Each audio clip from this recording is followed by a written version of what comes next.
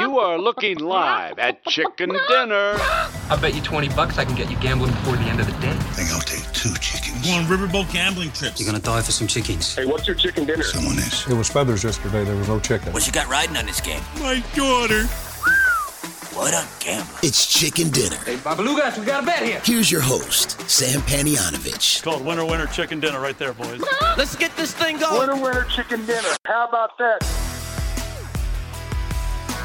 Joining us again on Chicken Dinner, he is a sports betting host, but most importantly, he's the founder and the father of Wagertainment. Many have claimed to invent that term. Nick Kostos at the Kostos, host of You Better You Bet, Monday through Friday, 3 to 7 p.m. Eastern. What's going on, my man? Great to be on with you, my friend. Great time of year in the world of sports. NFL playoffs, divisional weekend, my favorite sports weekend of the year as a fan is coming up. And of course, we'll have action on all these games. So thanks for having me, my friend. Great to have you on You Better You Bet every single football Friday during the season. And happy to come on your show now.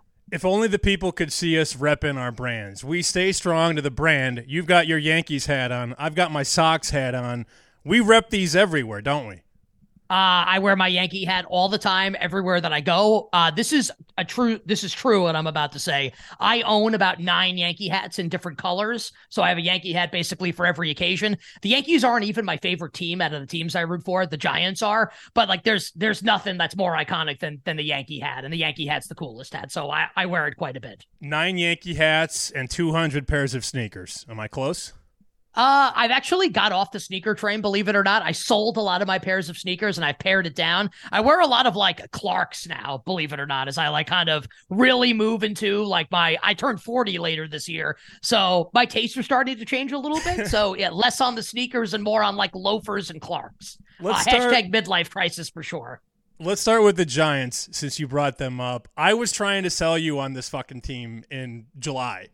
And being a diehard Giants fan, you're like, yeah, I don't know. Because you've been tortured for 6 straight years with what? McAdoo, Shermer, Joe Judge. I know you wanted the Giants to be good. I didn't think they were going to be this good. And then I did the stupid thing and bet against them this past weekend against Minnesota. But, man, from your perspective, how much has Brian Daboll changed things for Big Blue?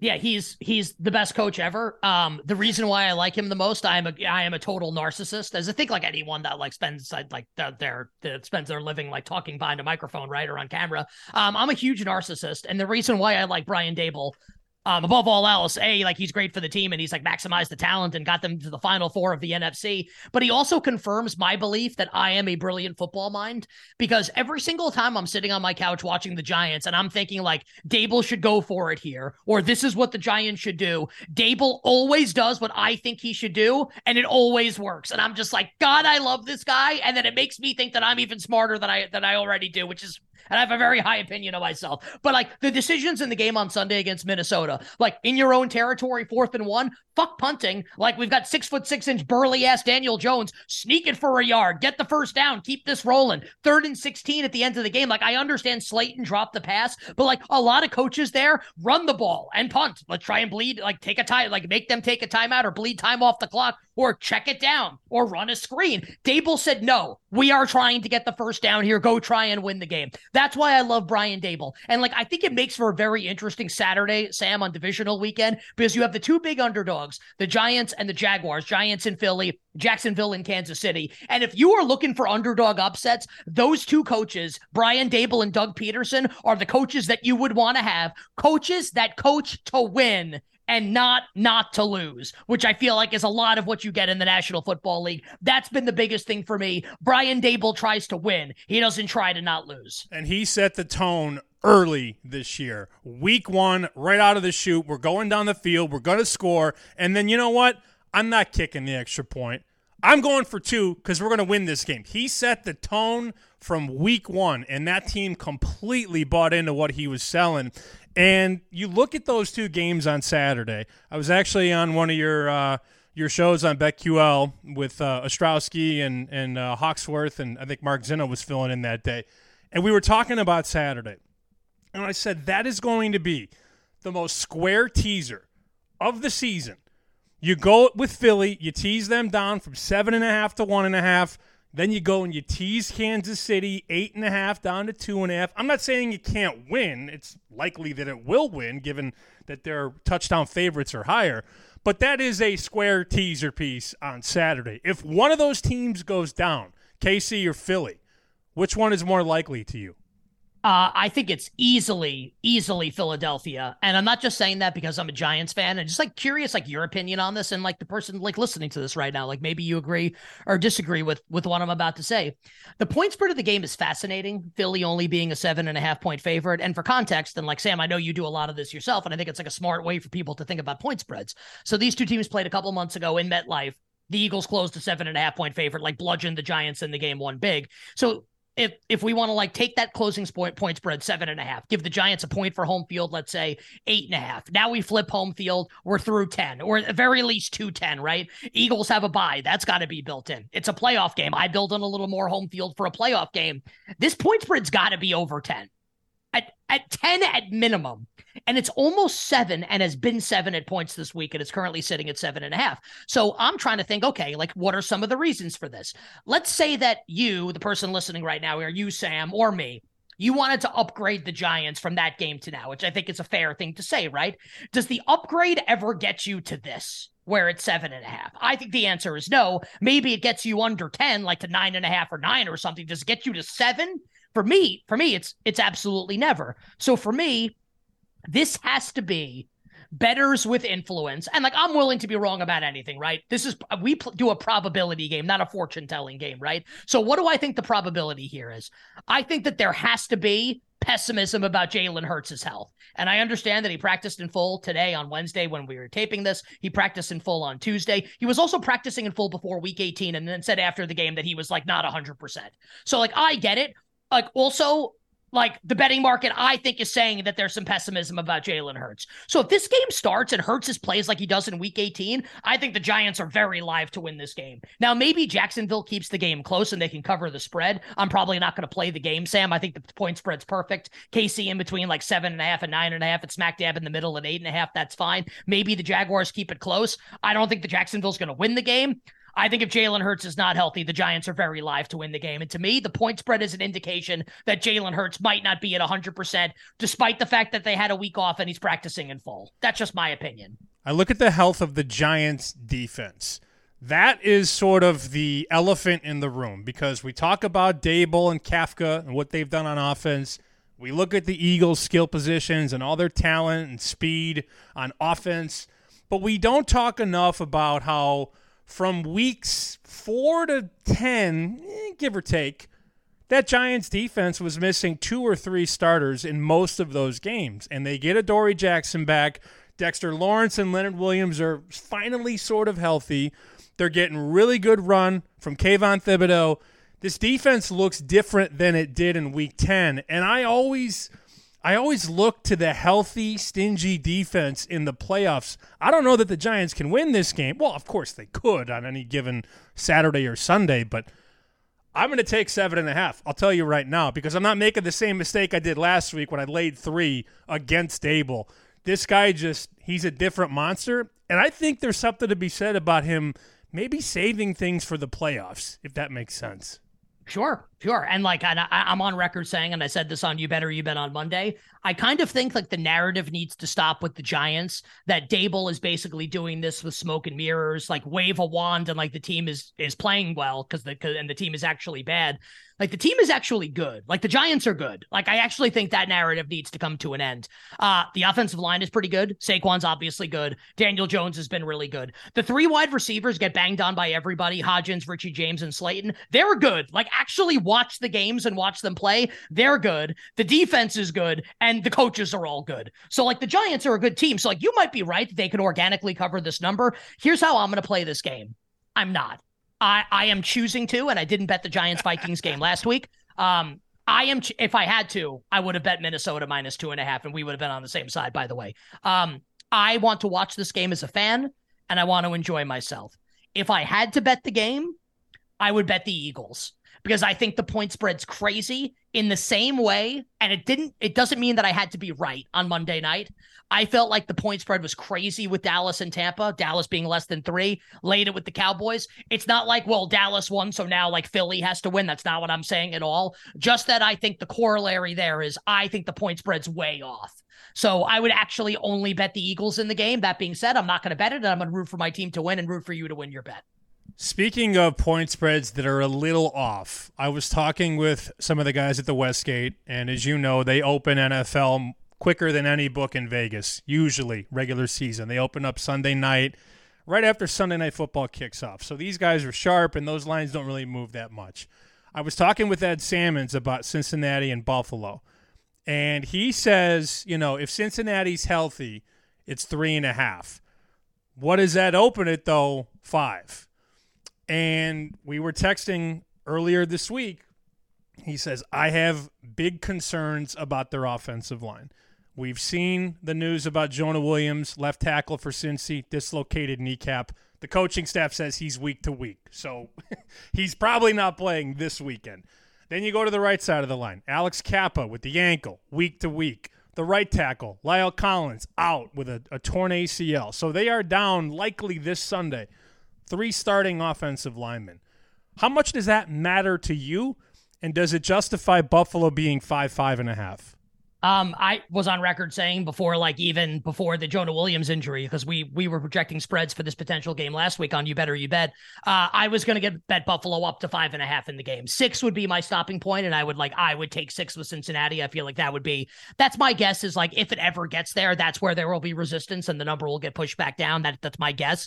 I love Buffalo in the game, and whether Cincy's offensive line was healthy or not, I was going to lay Buffalo whatever the price was going to be, assuming that it wasn't going to be out of control, 6.5 or more than that. I don't disagree with Ed, and when I say I don't disagree, he obviously is more experienced than me. I'm not trying to be he's wrong. Of course he's not wrong. I do think he's since he's fully healthy rolling into this game, Buffalo more than 3. So I think we're kind of saying the same thing here, right? Basically more than 3 and less than 6 for the Bills. So I agree. I think it should be as close to 6 as possible without getting there with the injuries on the Cincinnati offensive line. I like Buffalo a lot in the game. I think the Bills are going to win the Super Bowl. Here's where I'll say, Sam, where I think the offensive line injuries for Cincy could really come into play. So the total in the game has been bet down a couple points, right? It was 50 earlier in the week, and now I believe it's sitting at 48 as we record this right now. Weather expected potentially, right? Where the wind could be really bad. It's Buffalo outdoors in January. Of course the weather could be bad. Let's just say that the weather is going to be really bad. The weather's bad in the game. It's windy. The teams are going to have a tough time throwing the football.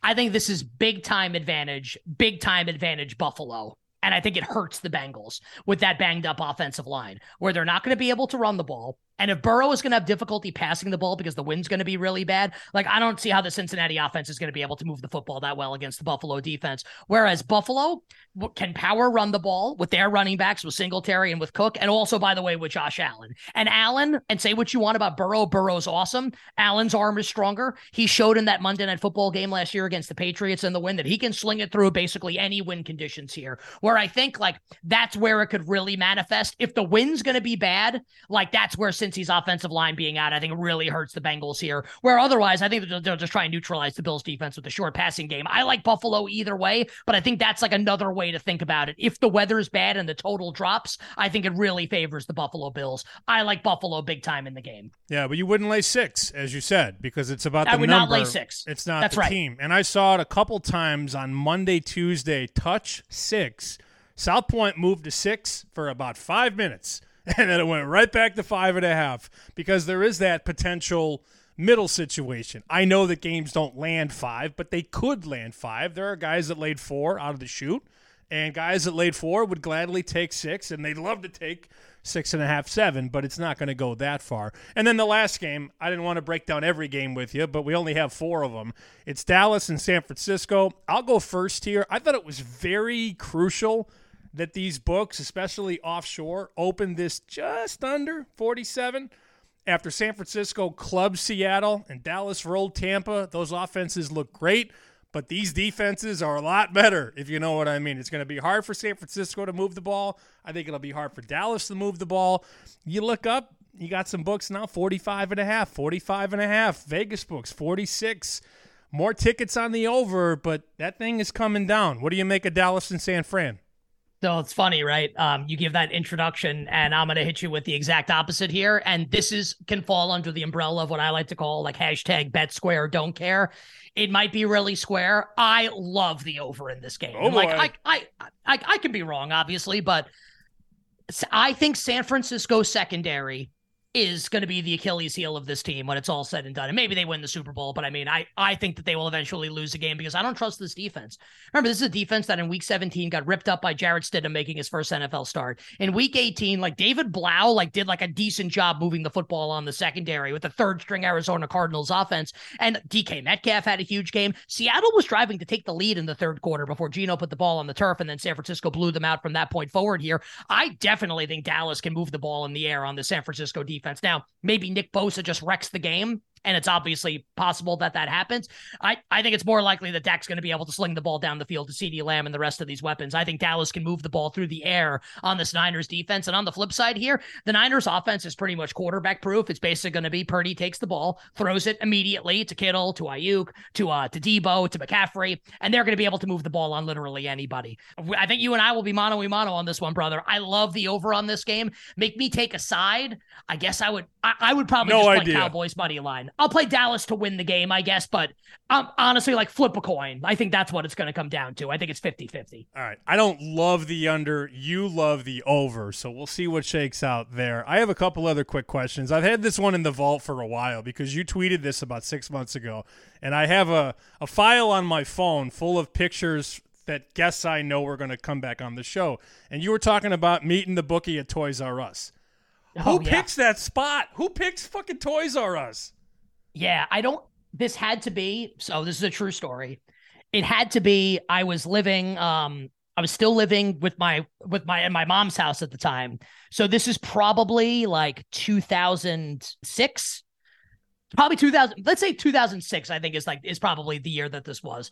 And at the time I was like, some people would say I'm still not a great bettor, but like definitely a losing bettor, and lost a lot and like thought I knew what I was doing, basically falling into the trap that I feel like a lot of new bettors do, which is, man, I really know sports and I watch a lot of sports. I'll bet you I can predict who's going to win a game by how many points. Even like the best people in the world have difficulty doing this, obviously, on a consistent basis. So we met at a Toys R Us in Queens, where I used to live in New York City. That was the meeting point, and I handed my bookie an envelope of money, which is not to make it sound like it was a ton of money. It was probably like $500, but to me at the time, that might as well have been like $10 million with the money that I was making, like doing like behind the scenes stuff in radio at Sirius XM at the time, Sirius satellite radio at the time. So yeah, that one always sticks out. Like driving to a Toys R Us, being like 23 years old and being like, man, what am I doing with my life right now? It turned out okay as it happens. Think about how many toys you could have bought with that money. Yeah, I think at that point I would have rather just bought a winner in the National Football League or the NBA.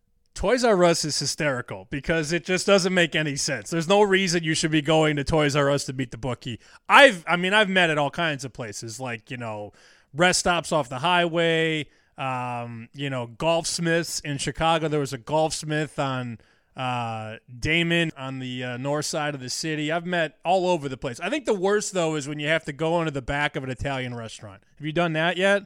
Or did you ever? I mean, I'm not going to do that anymore, but did you ever do that?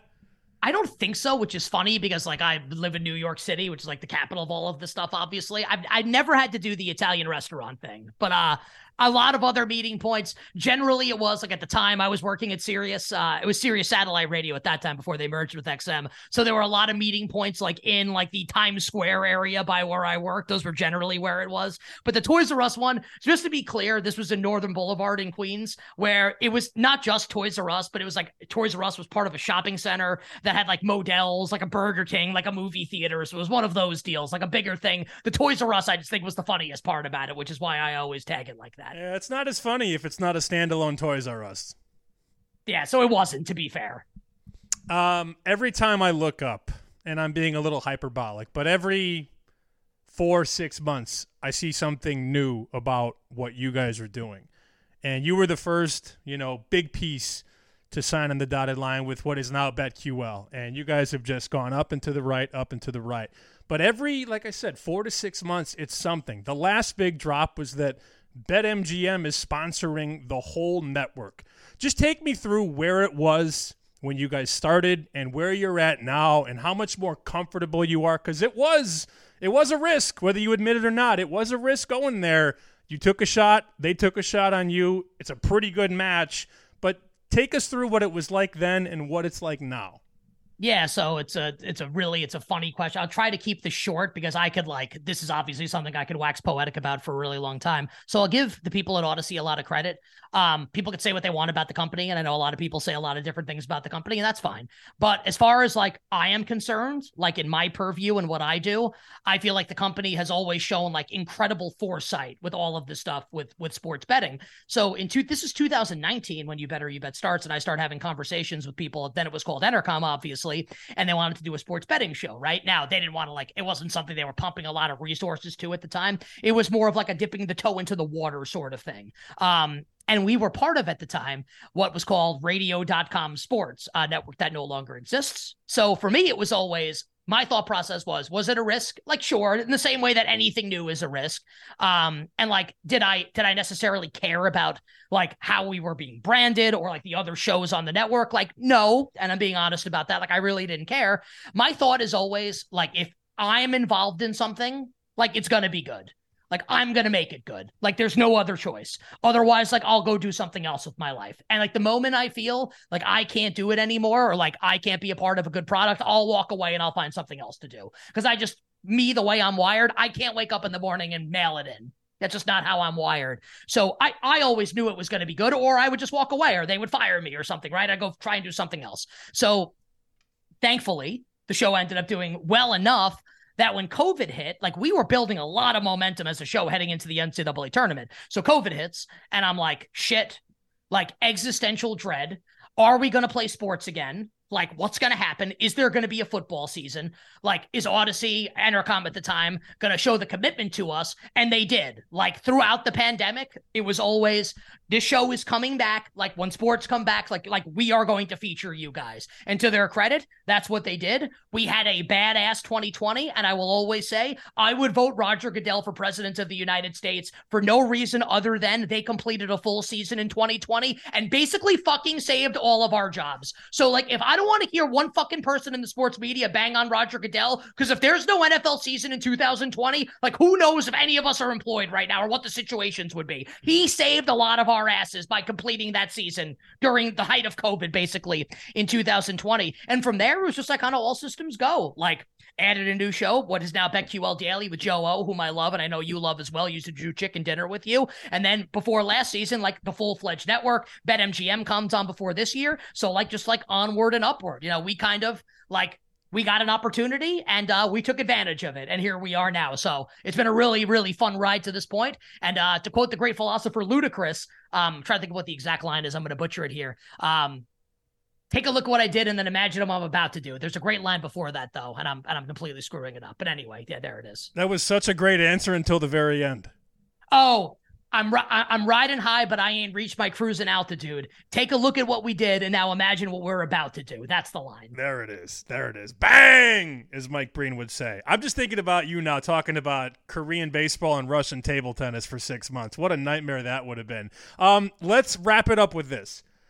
We haven't talked about this on Chicken Dinner before, and I don't think I've really talked about this with many people because it's not that important, but there was a group in Chicago in, early 2019 that was putting together an idea of a sports betting radio network, so to say. You were in there. I was in there. Joe Ostrowski, Kelly Stewart, John Murray. There were a lot of heavy hitters in the space that were all in that conversation. And we flew you out to Chicago. We had a big meeting. There were 25 people in this conference room. And then you and I went out for the first time, got totally slapped, and you ordered shepherd's pie. Everybody looked at you like you were fucking crazy because after about 6 hours of drinking, the waitress is like, anything else? You're like, shepherd's pie. But yeah, I'll tell you what, I bet people were pretty jealous once they saw it come and saw me started eating it, right? But we almost worked together. I don't think people know that. Yeah, that was that was a really, like, that's a seminal time in my life. I had just left CBS, and I had literally met my future wife, whom I'm engaged to now, and we're getting married in June. So that was Valentine's Day, 2019. It was literally February 14th, 2019 is when I flew out. It was a Thursday, and then Friday was the 15th. I met my fiance on February 12th. So I met her that Tuesday, and then I flew out to Chicago that Thursday. So I will always remember the dates for that reason.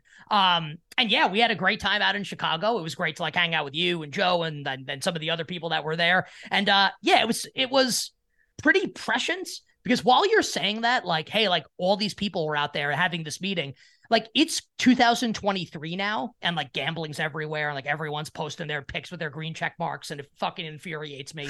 This was 2019, early 2019, way ahead of the curve. And you were way ahead of the curve with a lot of the stuff. And I know like I don't want to say like you spearheaded it, because I don't want to put like words in your mouth, but like you were obviously one of the driving forces of kind of like at least like the content part of it. You were way ahead of the curve on this also. So yeah, that was something that almost happened in early 2019. I remember calling you from a Chicago Dogs game. And for those that don't know, the Chicago Dogs are an independent league baseball team. I was the liaison for the college broadcasters calling the Chicago Dogs games. And I'm like, Nick, we got to do something. You were out of work. I was out of work. I'm like, we got to do something. But it all worked out from that point forward. And that's amazing. You met the fiance on the 12th, and then we're out on the 14th. History in the making. That is history. And yeah, and like it's pretty cool now. Like you're killing it. You got all the stuff that you do. You come on You Better You Bet all the time. The show is doing well. I'm very happy. I'm getting married to the woman that I met a couple days before that meeting in Chicago. So pretty crazy. Like life's pretty nuts, and kind of led us here, and it's pretty awesome. I got no complaints. He's Nick Kostos, at the Kostos, host, personality, at You Better You Bet with Ken Barkley, Monday through Friday, 3 to 7 p.m. Eastern on Odyssey. My man, keep doing what you're doing. Thanks for making me a part of what you do, and I know we'll be talking very, very soon. Looking forward to it, my man, and I'll give you my catchphrase to end, as I always do. Wishing everybody minimal sweats, winning bets, the absolute very best of luck. Broken dreams held together with glue. I gotta keep on trying till that day comes true. I know that all my life I've been tired and blue, but still I keep on fighting. I got too many things left to do. You see, my brother told me so. You'll be the greatest man alive when I